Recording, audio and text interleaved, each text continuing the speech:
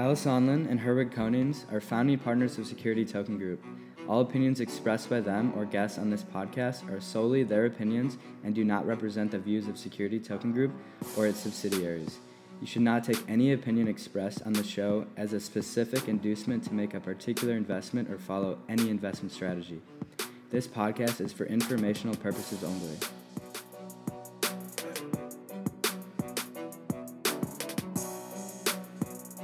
Welcome and thanks for tuning into the Security Token Show. We're your hosts. I'm Kyle Sonlin, and with me as always is Herwig Konings. And this week we will be discussing issuing royalties and dividends with security tokens. But before we do, we proceed with our normal programming, starting with our Companies of the Week segment, followed by the industry news from last week, the latest in security token offerings, the trading activity from the secondary markets, and finally concluding with our main topic, which is very exciting. But before we dig into any of that, Herwig, I want to hear from you.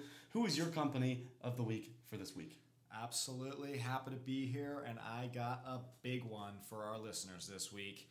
The Federal Reserve is getting behind blockchain, and that's thanks to the Company of the Week that I'm choosing, Ameribor, which is by a product actually created by the American Financial Exchange.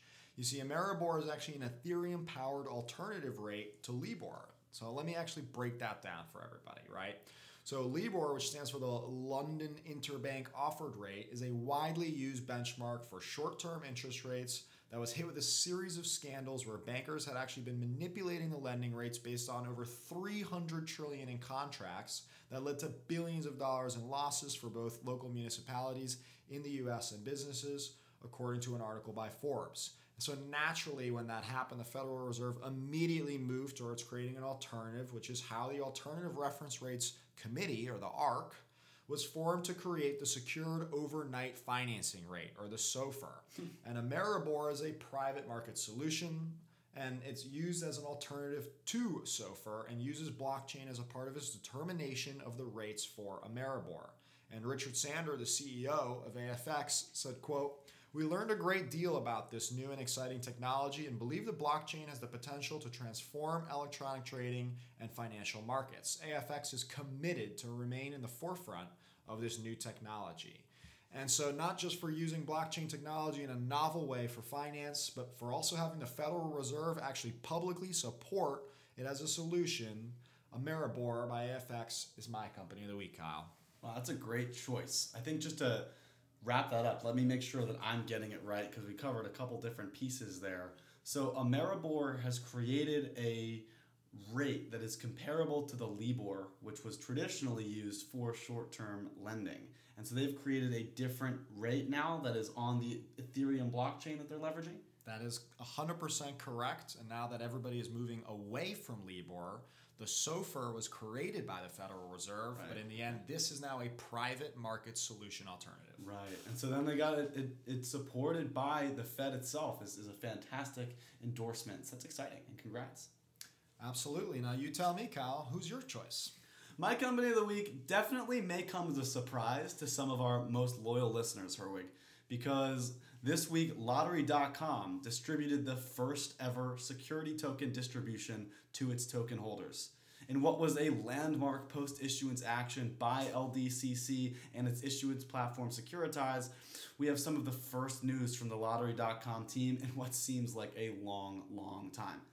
I'm preparing an article to break this down further regarding exactly what this means and what this token will do, but for context, Lottery.com issued one of the first trading security tokens, LDCC, on Open Finance Network 18 months ago.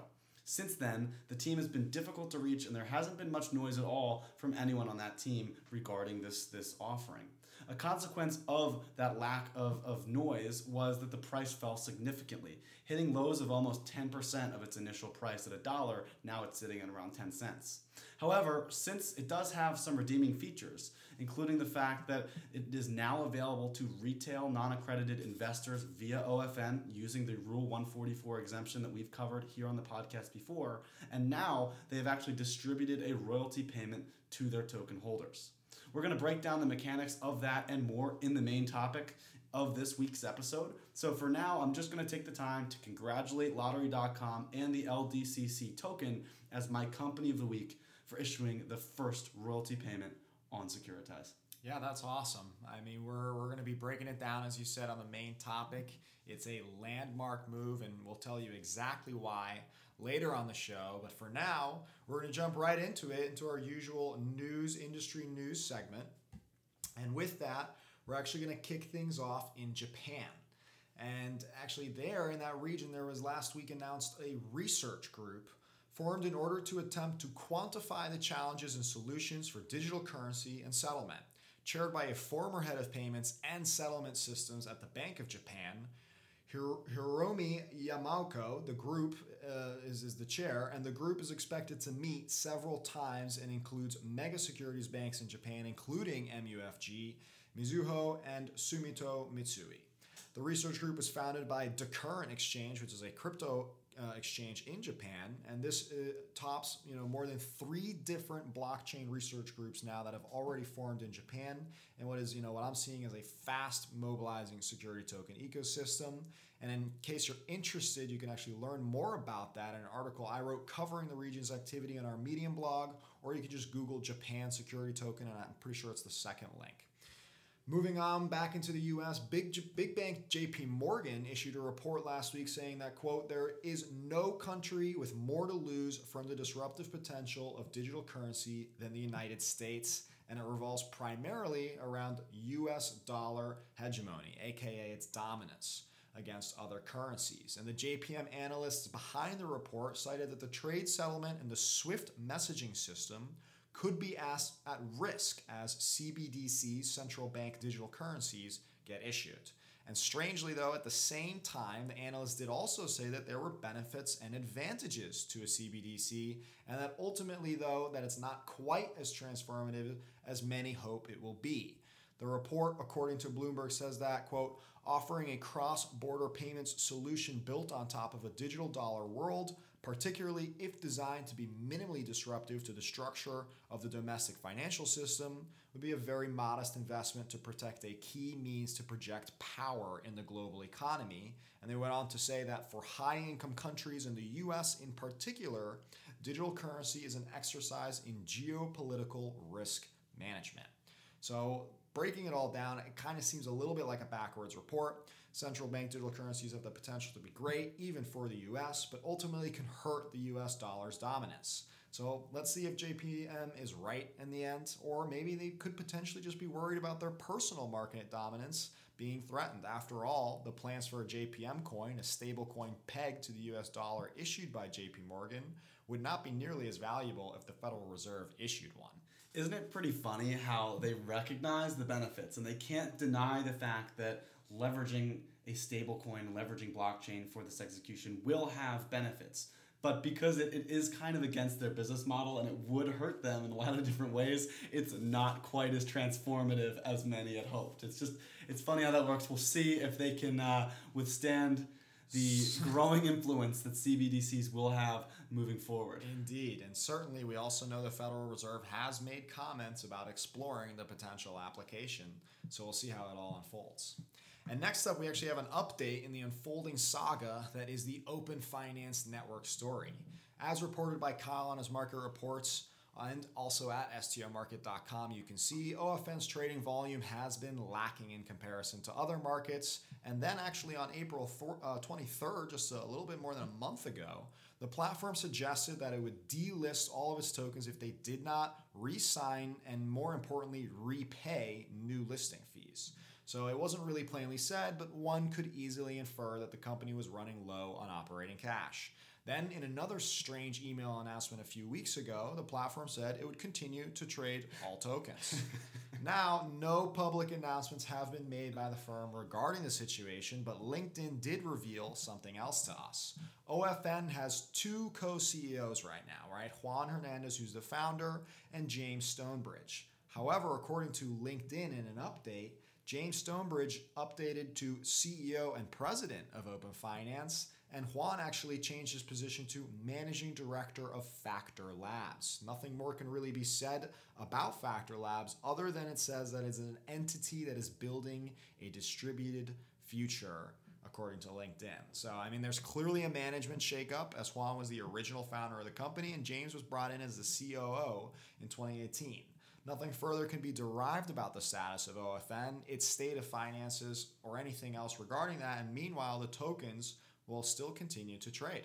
So, more of this story will surely come out soon, and of course, we'll keep you updated here on the Security Token Show regarding that saga. I reached out to Juan for comment and haven't heard from him. I wanted to give him a shout out on Factor Labs and whatever he's working on, but unfortunately couldn't find anything on it. So definitely a story we'll continue to monitor moving forward. We'll be sure to keep trying to get that scoop.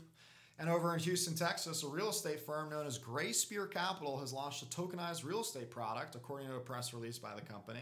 And not much else can really be deferred about the actual STO from the statement, other than it is presumably one of the real estate firm's projects, and that the CEO, Hamza Ali, is a believer in blockchain for real estate and plans to use Ethereum as the underlying technology for the token.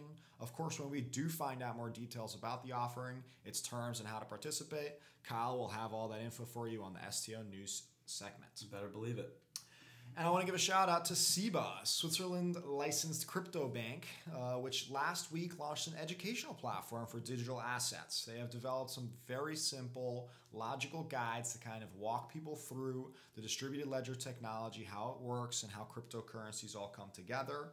And they haven't really yet launched a course on security tokens, but the experience and the importance of understanding blockchain and its potential for finance is there, and that's a critical and important thing for anyone to be able to learn. So I definitely recommend people check this out. It's available at sebaversity.swiss. That's university, but with SEBA instead of the uni.swiss. So definitely check out that cool educational platform they put together there.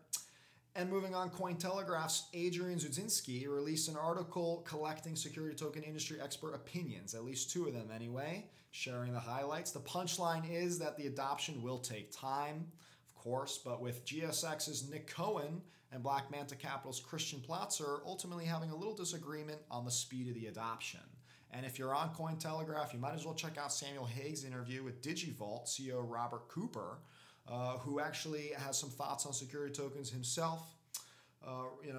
Regulatory clarity will spark widespread tokenization, says Robert Cooper.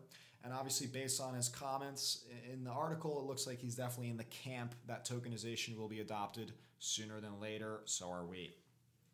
And that's all the industry news that I have for you wonderful listeners. I'm going to hand it over to you, Kyle, to tell us more about the industry events. But of course, for those of you who are new listeners, you can know that you can find any of the articles that Kyle and I discuss on the show over on medium.com, our blog, on the different articles. It should be available in the description of wherever you're listening to. And of course, it's all sourced directly from stomarket.com/news. Kyle, what do you got for us? Well, let's talk about some industry events. First off, we covered one last week that I'll remind you about, and it's whether the event from a virtual panel regarding will digitizing capital markets create a whole new user experience. This is a great panel conversation. It's going to be very interesting to hear the thoughts. I think that the answer is probably going to be yes. So then the follow-up question will be how. And so that's what we're going to hear from James Bowater, Tiana Baker-Taylor, Andrea Bonacento, and Jeffrey Sweeney, who are all entrenched in the space in one way or another. And so it's going to be very exciting. Definitely check that one out. That is Tuesday, June 30th. From 11 to 12:30 Eastern Time, talking about how a new user experience will emerge in capital markets through digitization. I believe that one's put together by Security Tokens Realized, always putting on a lot of great programming. Now having gone all virtual, should be a good event. Absolutely. They host many great events and have given us recognition in the past, so thanks to them. Additionally, we have the Singapore Blockchain Week. It is still going on regardless of Corona because we're going virtual. So this is the Virtual Summit 2020 for Blockchain Week in Singapore. And so they're hosting this virtual event, which they've had over 5,000 attendees last year, and it's now organized and supported by the city's leading government agencies on July 21st through 23rd. It's hosted by the Blockchain Association of Singapore and is co-organized by the Next Change Group. And so it's going to cover many different blockchain themes around architecture and design, as well as many other pieces, but it will have its own section on security token offerings and asset tokenization, specifically focusing on tackling the challenges of security token issuance and distribution. So So that should be a great opportunity to learn about the growing Asian market for security tokens and how Singapore's views on it may differ or may stay the same to ones that we've expressed on the podcast before. It's a $25 registration fee to attend. I believe that that's for the full 3-day experience. So it seems like good value for money for many different events and different topics that will be covered. July 21st to 23rd. You're going to hear it on plenty more episodes. We got a couple weeks before that's going to happen. That'll be great. Like you said, I'm looking forward to probably hearing a lot of great news and updates and announcements that come out of that regarding the Asian security token ecosystem. Absolutely. I'm excited to hear about how it goes. Now we talk about some new security token offerings. We have one this week, and this is from Realty, the leader in tokenized real estate worldwide, who has launched their 11th property in Detroit. Just like their previous issuances, 18900 Mansfield Street is a Section 8 property, meaning that a large portion of the rent is guaranteed by the Detroit government, resulting in dramatically less risk than a traditional rental property, especially in today's climate. These tokens represent ownership in the actual home itself that's being rented out, so you own a portion of the home in addition to a portion of the rental income earned from the property. Realty employs a property manager to fix up the place and manage the tenant, and then after those management fees are removed from the rent, the full amount is then distributed to each token holder proportionally. The home is valued at $56,441, and they're selling a total of 1,100 tokens.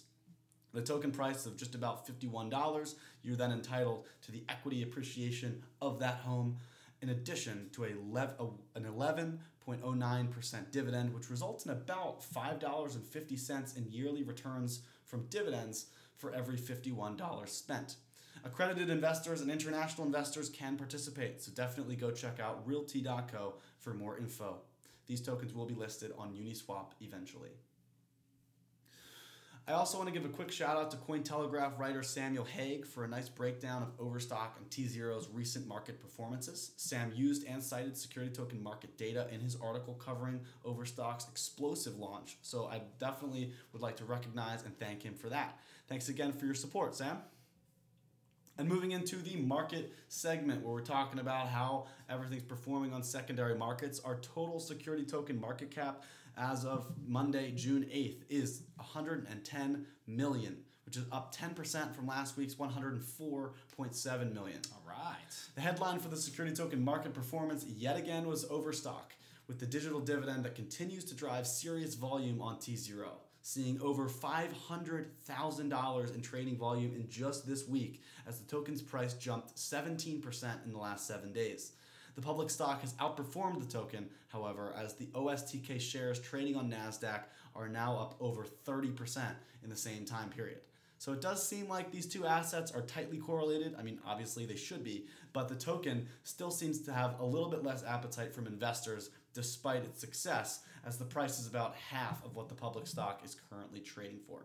T0, their token that they've issued, TZROP, has also had strong trading volumes, but its price has been relatively stable, which is a nice break for them.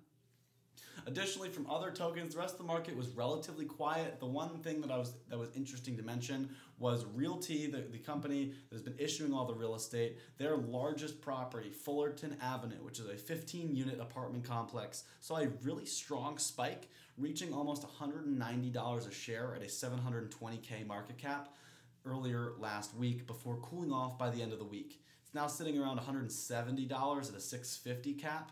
So it's going to be fascinating to see real estate and watching these markets as such liquid instruments is just tremendous, and it's really such a cool thing to see. On top of the equity appreciation, that property specifically receives a 12.76% yearly dividend paid in daily distributions as all of their other properties. So that's over $20 per share in dividends on top of the equity value increases. So even when these prices can fluctuate a little bit, there's your 20%, your $20 cushion right there. That's amazing stuff. All right, Herwig. Well, I think that's time to break into the main topic this week. Well, Kyle, given your choice of lottery.com, it seemed like it was only natural we took today's episode to really dig into the efficiencies of issuing royalties and dividends with security tokens. So let's, of course, first start by diving into lottery.com's upcoming royalty payment. Kyle, please walk our listeners through the details of that process. Yeah, so the company was thrust into the security token spotlight after launching a lottery security token offering to give investors exposure to an upcoming raffle the company was planning called the Global Impact Raffle. The idea centered around collecting raffle participation and incentivizing users to continue playing through gamified economic mechanisms. The token offers investors 7% of the net revenue on the planned Global Impact Raffle. However, since the inception of the LDCC token launched in late 2018, not much has been heard from the initiative. For the recent royalty payment, Lottery provided investors with a web link which they can use their form of payment. They can choose their form of payment, which ranges from over 120 fiat currencies to cryptocurrencies like a USD stablecoin, Ether, and many others. The entire process happened online and is in a testament to the work that Securitize has done with their DS protocol, that underlying issuance layer, to have full distribution that occurs compliantly on chain. You gotta love those smart contracts. I mean, it sounds kind of like it's safe to say that the process of the royalty is basically the same as the process of a dividend.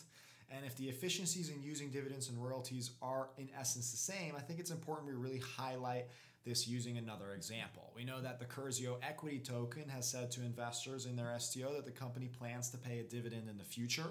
Let's walk through how they are using smart contracts to issue that dividend and how for them as an issuer, it's now far more efficient than their public market counterpart. That sounds great. Lead the way.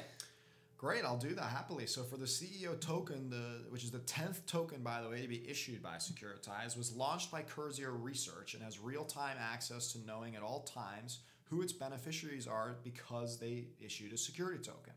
And if the token were to be trading on a secondary market or transferred via Securitize's instant access tool, which is the expectation, then even if the token changes hands, Curzio Research will still know who its owners are 24/7 in real time. And from there, when they decide to issue a dividend, the process can be done instantly using smart contracts to programmatically distribute the value pro rata to the ownership of all wallet holders. That's the capability of issuing instant dividends. It's truly amazing. This is simply not the case when it comes to public markets. Dividends can take weeks to pay out because the issuer has to work with the broker to figure out who gets paid what, and from there the issuer needs to go back and update the transfer agent. That's a massive inefficiency compared to our CEO token example. In fact, Carlos Domingo, the CEO of Securitize, highlights in an article with CoinDesk that there are middlemen that thrive on these efficiencies, right? CompuShare sits on over $18 billion in unpaid dividends that they manage for a fee until they get paid, leading to some $250 million in annual revenues alone for them. Furthermore, Kyle, we know that issuing dividends on-chain has a lot of additional benefits beyond this. Let's run through some of them. 18 billion in unpaid dividends that they just get to charge a fee on because they don't get issued. That's just, that's inefficient. We definitely have some room there. We can definitely squeeze out. So transparency, as you said, is a key to reducing a lot of those unnecessary middleman fees that you mentioned. I mean, recording dividend history alone on an immutable ledger is a process that has never really been successfully executed in this way at scale, which allows for tremendous benefits for issuers and financial intermediaries to leverage advanced analytics to better understand their shareholders and to more effectively estimate wait times, transfer fees, and more. The smart contracts themselves offer tremendous benefits for firms, as the expense of issuing the dividend itself is now dramatically cheaper than manual issuance. Between instant deployment, cheaper execution, and detailed investor analytics, there's really no reason an issuer should prefer manual dividends over its tokenized counterpart. Additionally, you can now send all sorts of dividend or royalty payments to investors. You're not just limited to cash. Traditionally, investors get paid in fiat. Not getting paid in USD was seen as a currency risk because other fiat currencies were seen as inferior for some investors. But now with smart contracts, a company like Curzio Research could actually send Bitcoin, crypto, additional shares by issuing more CEO tokens, or it could even distribute other security tokens in its treasury, any of which would be issued, tracked, and managed on-chain for full transparency and efficiency. Maybe Herwig really wants to be paid in gold. Well, now Curzio could use cash to get gold-backed tokens that he could then issue a dividend with. Now we can be paying dividends with just about anything instantly. Now startups could offer stock dividends to investors each year that they held the token, or many other innovative possibilities. And you could always just be boring and use a good old USD stablecoin like USDC or DAI and pay US dollars on chain to token holders, as we saw with Lottery.com, who offered more than 120 different payment options for their royalty. It's simply unheard of in public markets and even traditional off-chain private markets. I mean, now you're giving me goosebumps, Kyle, because this is where the possibilities start to get endless. On-chain payments are actually a massive pillar of the DeFi community in their lending applications and other decentralized finance applications to instantly and programmatically pay dividends on-chain to token holders. There's actually more than $1 billion of DeFi tokens now locked up in smart contracts being programmatically paid back. At the end of the day, paying royalties or dividends are just another one of those major game changers that security tokens are bringing to the table. It's not to be underlooked when compared to the benefit of ease of transfer leading to liquidity. On-chain payments will fundamentally change capital markets. You heard it here. I'm telling you, that's what's going to happen. And with that, Kyle, I think we can conclude today's show. As always, thanks for tuning into another episode. And for those of you who are new listeners, hopefully you enjoyed the show. Please always feel free to send in questions, comments, or feedback for us. You can reach us directly, both Kyle and I, on Twitter and LinkedIn. It's another great episode, Herwig. Thanks again for everyone listening, and we hope to catch you all next week. Talk to you soon.